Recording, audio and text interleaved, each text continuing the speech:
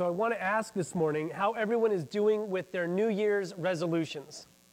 How are you doing with your New Year's resolutions this year?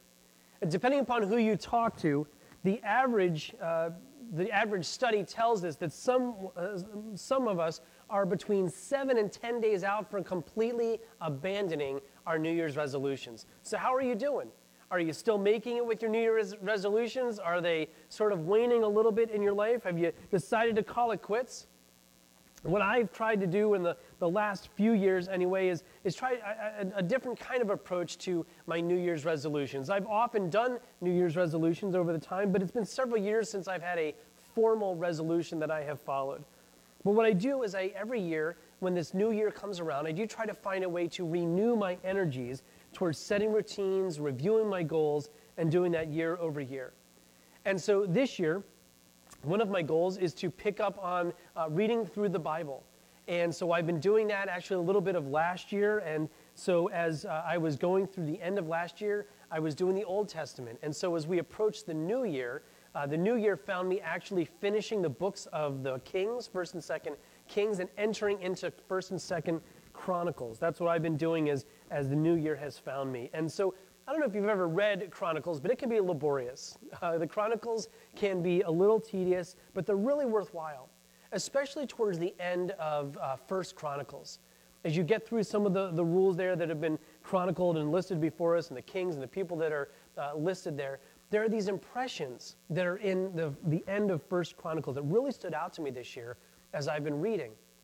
And I wanted to share them with you a little bit today. And as we turn the page into this new year, these are some impressions that we can take with us. And so what are these nuggets? What are these nuggets of wisdom that I'm pulling from the Bible to guide us in 2022? Well, as a church, we talk about forging relationships. We talk about how forging relationships is important to us. Forging relationships with God is the first relationship that we want to be most intentional about. And so this nugget of truth that I want to pull from is forging relationship with God. And it's more about how we do that than what we do. Let me say that again. The nugget of truth that I want you to hear this year is that forging a relationship with God is more about how you do that than what you do. If we can get that understanding, it's going to go a long way to helping us in this new year. We seem to be consumed with the word what. We are consumed with this word of what. I don't know if you know this, but did you know that growing closer to God in the top 3 New Year's resolutions that people have this year, according to a study that I read in Lifeway studies, is that health, faith, and finances are the top 3 goals that people have, or what they're going to focus on as their New Year's resolutions. Health, faith, and finances followed closely with family time and personal time. People want to grow closer to God. And as the calendar page flips and the new year begins, people are using this time to reflect on their past and look forward to their future. And we start thinking, what can we do to grow closer to God? That's when we start asking ourselves, what can I do this year to grow closer to God? In fact, as I said, it's the second greatest goal that people have according to this study. What can I do to get closer to God? And so we begin this to-do list. Right? The to-do lists begin. We start checking these things off. This year, I'm going to read through the Bible in a year, or I'm going to read the Bible every day. I'm going to get a new devotional so that I can read and do this devotional, and I'm going to stay on top of that. I'm going to pray more. I'm going to give more. I'm going to volunteer more. I'm going to spend more time at church. That's what I can do. Or I'm going to join a growth group. That's what I'm going to do this year. We start asking ourselves, what can I do? And then somewhere between January 15th and the end of the month, most people have abandoned their goals, and they've gone back to accepting their status quo relationship with God. Most people have given up. As a culture, we are consumed with what? We're consumed with what? What car do you drive? What money is in your bank account? What was the last trip that you took? What was the last vacation? What is your job? What is your educational status? What are you doing in life to achieve more? What are you doing in life to get more? What are you doing in life to be more? What is this great question that we're always asking? Even in the church. Even in the church, there's so many conferences and web webinars that fill my inbox every single week about what we can do to be more attractive and reach more people and what systems we can put in place in order for us to grow as a church. I remember probably going back years, almost maybe 10 or 15 years ago now, there were outreach conferences all the time, these big churches that were putting all these programs out. And they were saying, hey, this is what you can do in your youth program. This is what you can do in your small group program. Here's what you can do for stewardship or volunteerism. If you do this, then you will grow. If you buy the system and you do what we say and you implement this program, then your church will grow. And so people were flocking to these things. I know I was paying attention to what we were learning from these different churches. And there was a lot that was good from there. But here's the problem. These programs were getting picked up. They were being purchased. And churches were putting them into place. And they would do what they were told to do. And the churches weren't growing. Why? Why wasn't it working? If it was working for one church, why wasn't it working for the other church? Why is it? Because we were all consumed with what? We're all consumed with what? We're more focused on what to do because what is easier? Do this, try that. If you do, then you will get. But when all you do is focus on what, you miss the how. And the how is really where all the change happens. The how is where change happens. In fact, only focusing on what you're going to do to grow closer to God this year will only get you so far. Without the how, eventually everything that you're doing in the what becomes a chore, and you end up giving up. And that's why so many New Year's resolutions fail, because people only focus on the what. How we approach God is what really matters. Because if you don't get that right, you're never going to be able to have a good relationship with God. And I want us to forge a relationship with God really, really well in 2022. Now, there's this story in the Chronicles, as I told you, I've been reading here, and there's a story about King David. And King David is chronicled all throughout the books of 1st and 2nd Samuel and 1st and 2nd Kings, and then into the Chronicles. There's this incredible lineage of David's story. It's really more like a reality TV show. It's incredible. There isn't a reality TV show that's even as important or as popular as this, with all the drama and the scandal, and as you read through these pages. And woven throughout all of this is this incredible story of David's relationship with God, how he forged a relationship with God. Now, if you're not familiar with David's story in 1st and 2nd Samuel, or if you haven't read this story in a really long time, I would encourage you to check it out. I can go back and find some of those words in the 1st and 2nd Samuel. Check out David's story about how he was anointed as a child king, or how he grew from being a shepherd to a warrior to being a leader of an entire people. Read about this family drama that includes his different wives and his children. And you will see that there are times where David drew really close to God, and at other times he just pulled away. There were moments where his desires got the better of him, and he turned his back completely on God. And there are other times where he was so consumed with his relationship with God that literally God calls him a man after my own heart. That God calls David a man after his own heart. But be forewarned. As you're reading through David's life, as you're reading these words, and you read what he did, you might get a little confused. You might get a little confused. What David did doesn't match up with what you and I might picture as being the ideal for what a person who's after God's own heart would look like. And David fails as many times as he succeeds. What he does to forge a relationship with God, that's not going to help us.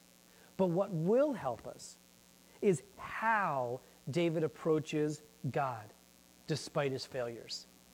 That's what will help us as we understand our relationship with God better. So in chapter 21 of 1 Chronicles, we're going to read about this time where David makes this huge mistake.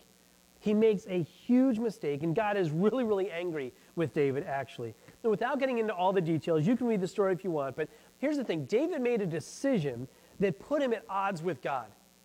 It put him at odds with God, and David actually chose to trust money and his own power rather than looking for God to provide for him. And so when David was confronted about this, this is what we see. We see in verse 8, chapter 21 of 1 Chronicles, verse 8, then David said to God, I have sinned greatly by taking this census.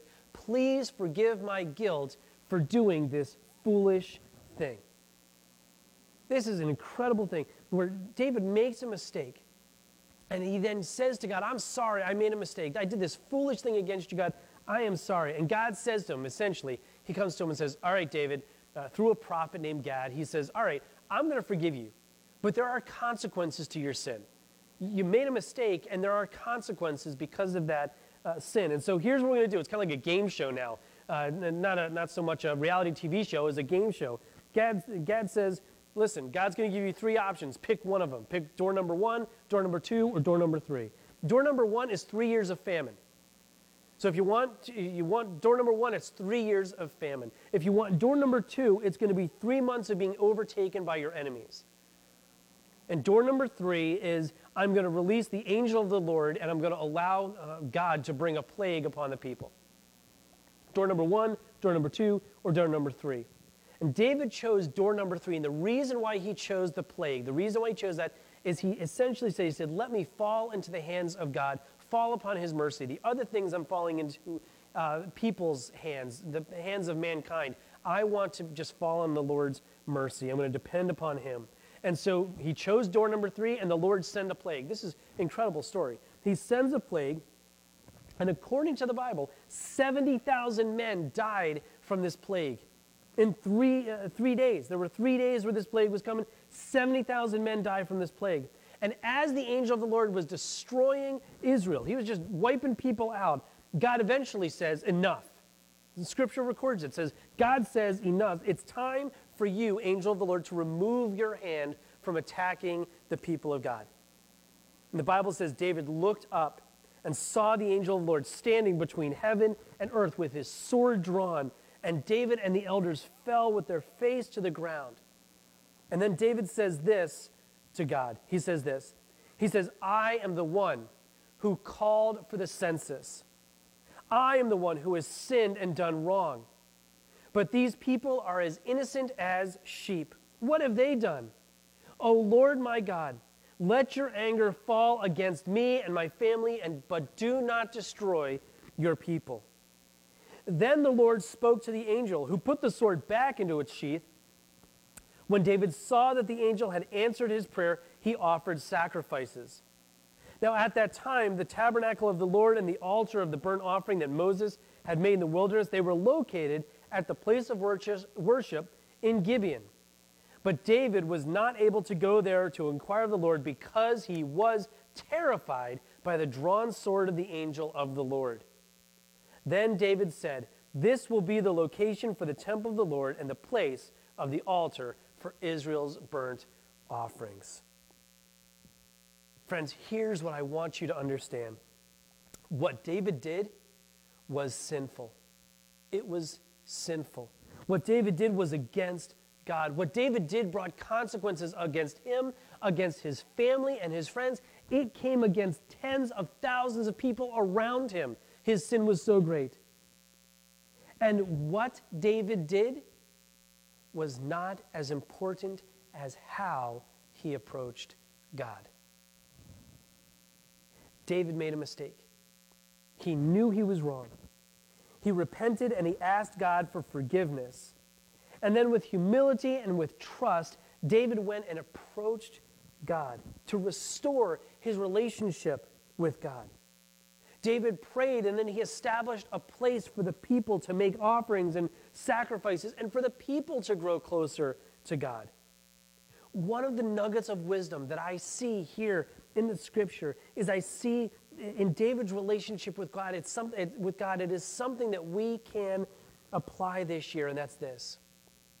It's that David never gave up. David never gave up.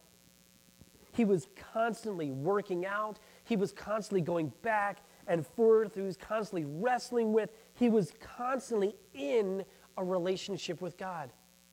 He never gave up. It was not a one-sided relationship. David approached God with respect and with familiarity. He respected God in honor, but he also knew him as his Lord.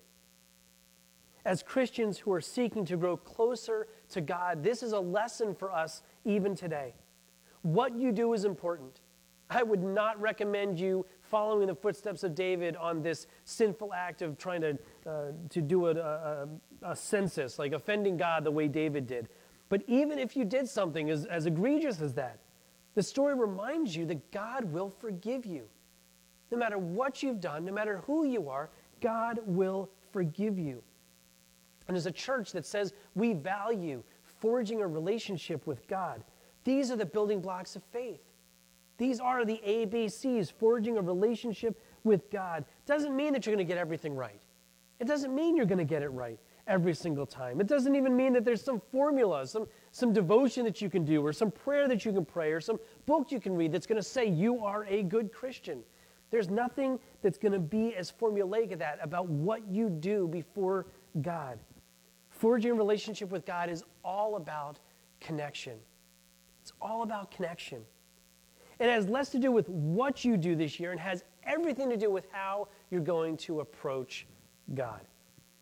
So before you make any decisions this year about what you will do this year in growing closer to God, decide how you are going to make space for God in 2022.